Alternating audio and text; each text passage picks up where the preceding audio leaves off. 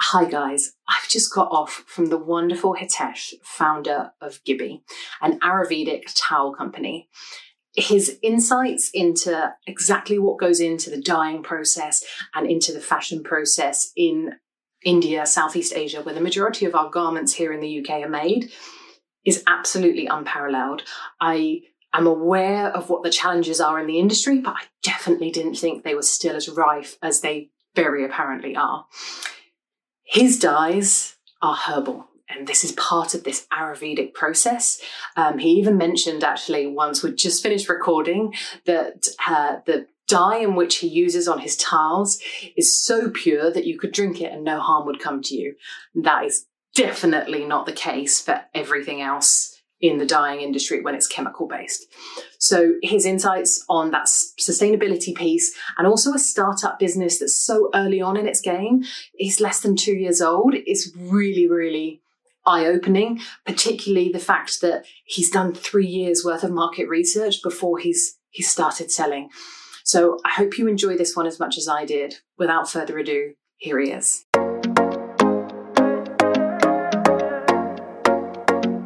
So Hitesh, thank you ever so much for coming and joining us today. I think you've had a fascinating career so far. How did you end up from trading and market research and corporate strategy to taking the leap and setting up Gibby? Oh, yeah. First of all, thanks, Hannah, for having me. It has been quite interesting journey, I would say, for myself. I've been, kind of always seen business from my family. We in my family, we have like more than 100-year-old family business, which I apparently didn't do, though I was kind of being forced. But I decided to start something from scratch. Always I was always looking for something that is meaningful for me, while I was trying different jobs and different things. And back in India, when I was working with textiles, in textiles industry, that's when I came across the things that really shook me. It was really horrifying to see the textile industry, how it works back in South Asia, pretty much everywhere. The pollution is creating the conditions of the factory worker. And their norms are not being followed, though they are being said they are followed. When you are working in the textile industry on field, you actually get to see the things that are hidden from rest of the world. And that's when after working there for a few years, I thought, like, and I can't be part of such industry, make my living out of such industry where factory workers are dying because of those things. So that led me to look for alternative. One way was either you leave the industry. Other thing was try and do your bit to change the industry. And that's what I thought, let me try at least, whether I succeed or not, that's a different thing, but let me try and see if I can bring some change. And that led me to, looking for more sustainable, healthier way of dyeing, especially, the fabrics. And while doing my research, I came across this Ayurvedic dyeing practice, which was there in India for more than 5,000 years. Amazing technique, all herbs, all natural, good for the skin. And there's a science behind where, it keeps your, mood enhanced. It, there's a lot of things into it. So I dig deeper into the process, trying to understand what it is.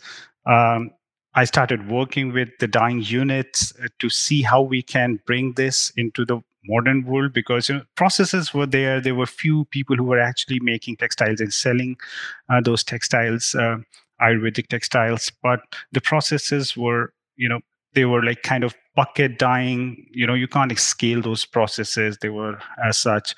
So, started working with the factory and dyeing units to make them scalable, to the extent that it can be brought to the market, to rest of the world.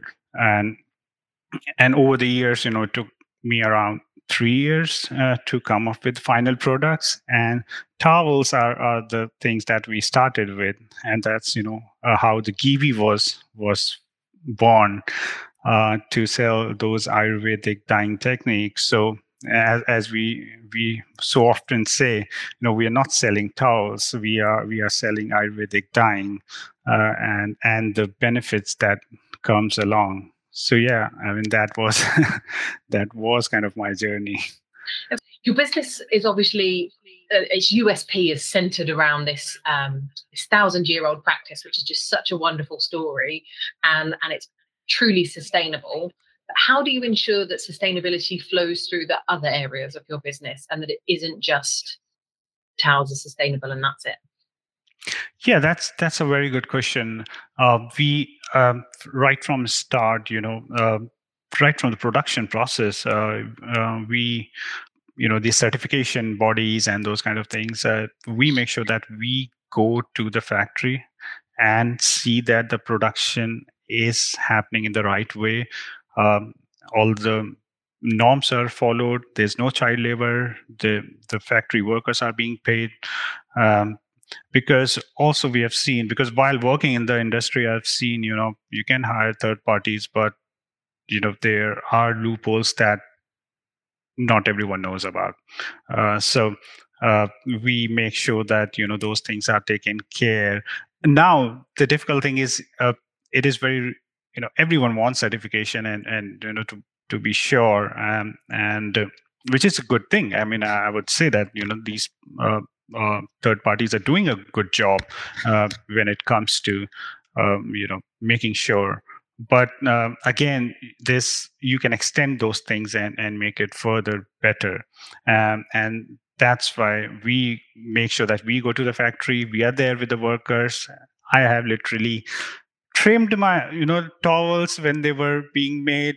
I packaged the towels, and and experienced what workers go through in the process, which is amazing. And our aim is of course always to make sure that ethical bit and the sustainability are taken care of by the company. We are for future, we are even planning how we can further improve our towels in terms of raw materials that we use, and how can they be made more sustainable. Of course, there's for small businesses, there's always challenge to keep the prices down, which becomes a bit of a task when you are trying to do everything together. But I guess that's the reason why we exist, so we have to do this. Yeah, I can't imagine how challenging that is. So in terms of sustainability of the textile industry, it's obviously a very big growing movement at the moment. We're seeing more and more businesses, whether it's using recycled plastic or what different elements of sustainability.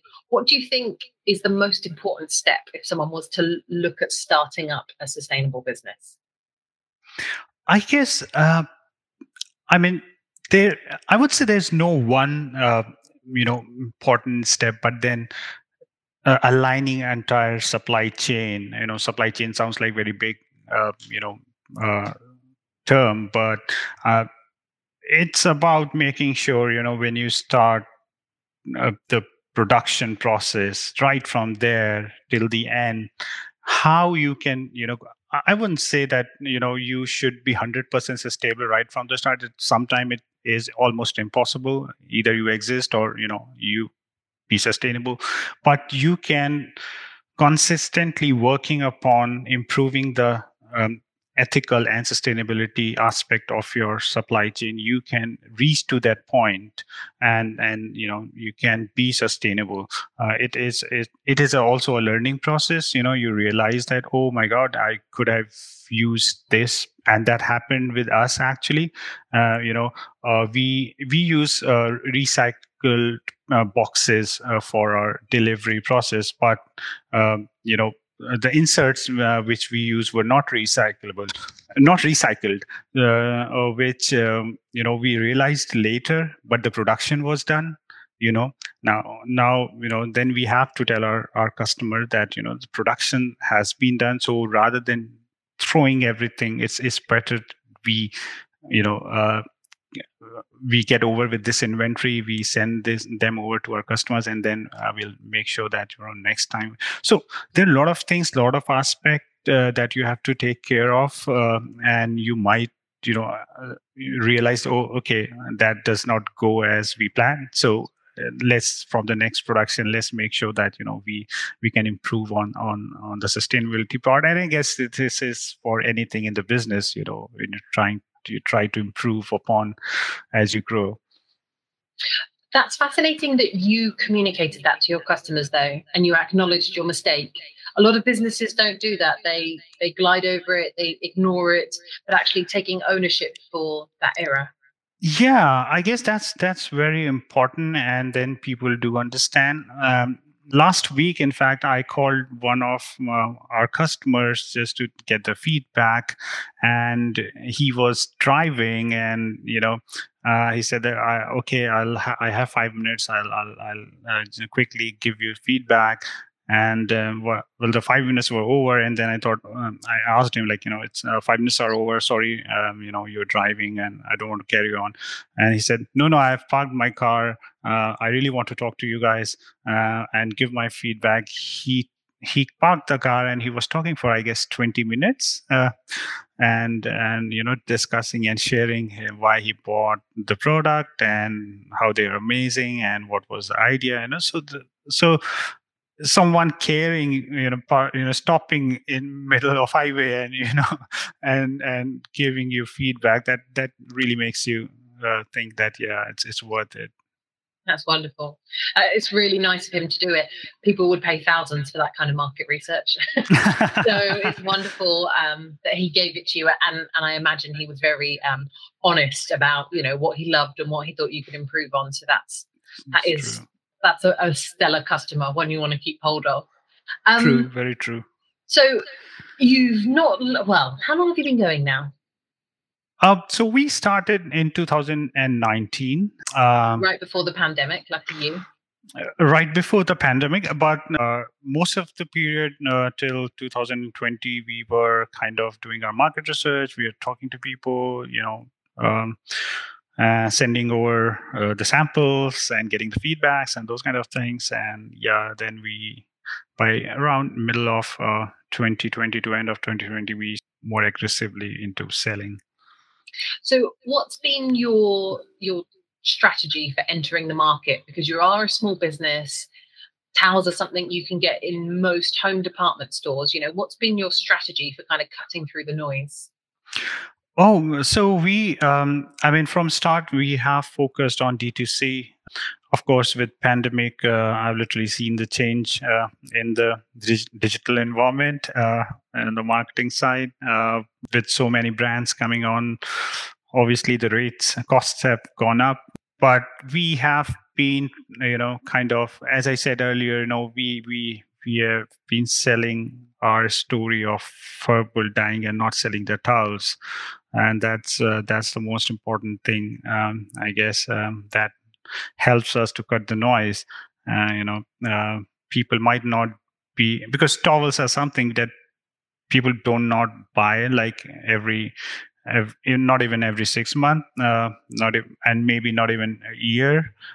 So it's not very fast moving product, which is fine with us. We do not want to push people to buy too much.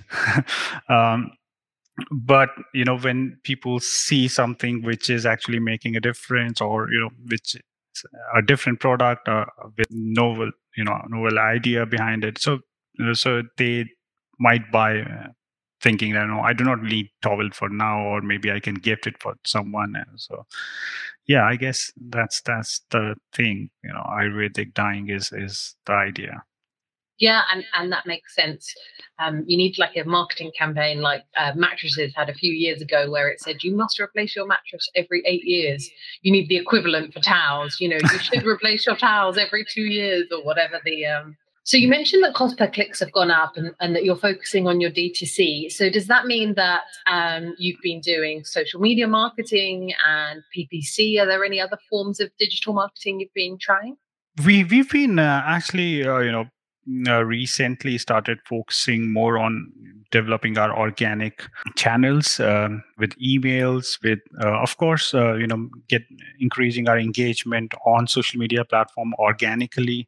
How we are doing is we are promoting Ayurveda, and that's we want to build a community around Ayurveda, people who follow and believe in Ayurvedic practice, so that we can actually give some value, real value to the customers. It's not just that you have to come and showing the products every time and buy our products. So that's not what we want to do. We have recently onboarded our Ayurveda expert. She will give advice on Ayurveda anytime to anyone without charging any fee. So it's kind of that's something that we are doing for the community. We do not want to make money from it. It's just that people should understand the benefits and how they can live happy and healthy life. That's the motive.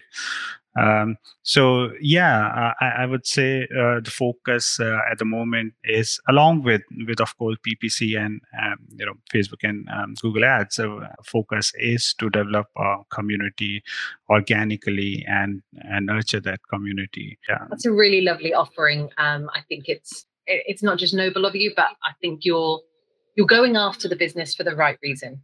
Everything you've described to me today has been very intrinsic.